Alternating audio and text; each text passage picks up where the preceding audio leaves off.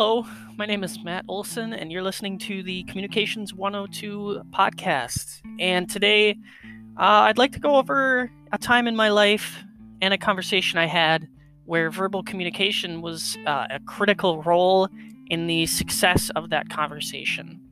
So, this past summer, I was trying to pursue an internship with Ecolab.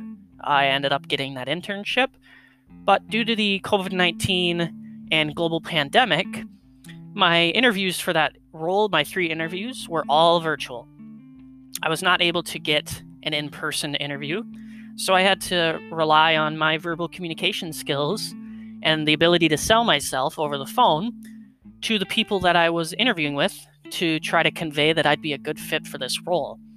Ultimately, it worked out well, and now I'm having to call back on those skills to try to pursue full-time employment with Ecolab once I graduate in the spring.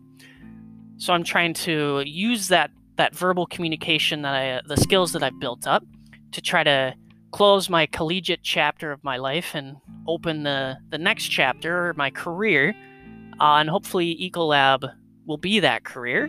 But that was just kind of one instance in my life and a couple conversations I had to have where I was relying completely on verbal communication due to the fact that these conversations were not face-to-face. It was just verbal. And next week, I'd like to dive a little bit into the 70s music genre and kind of see where rock and roll was at that point.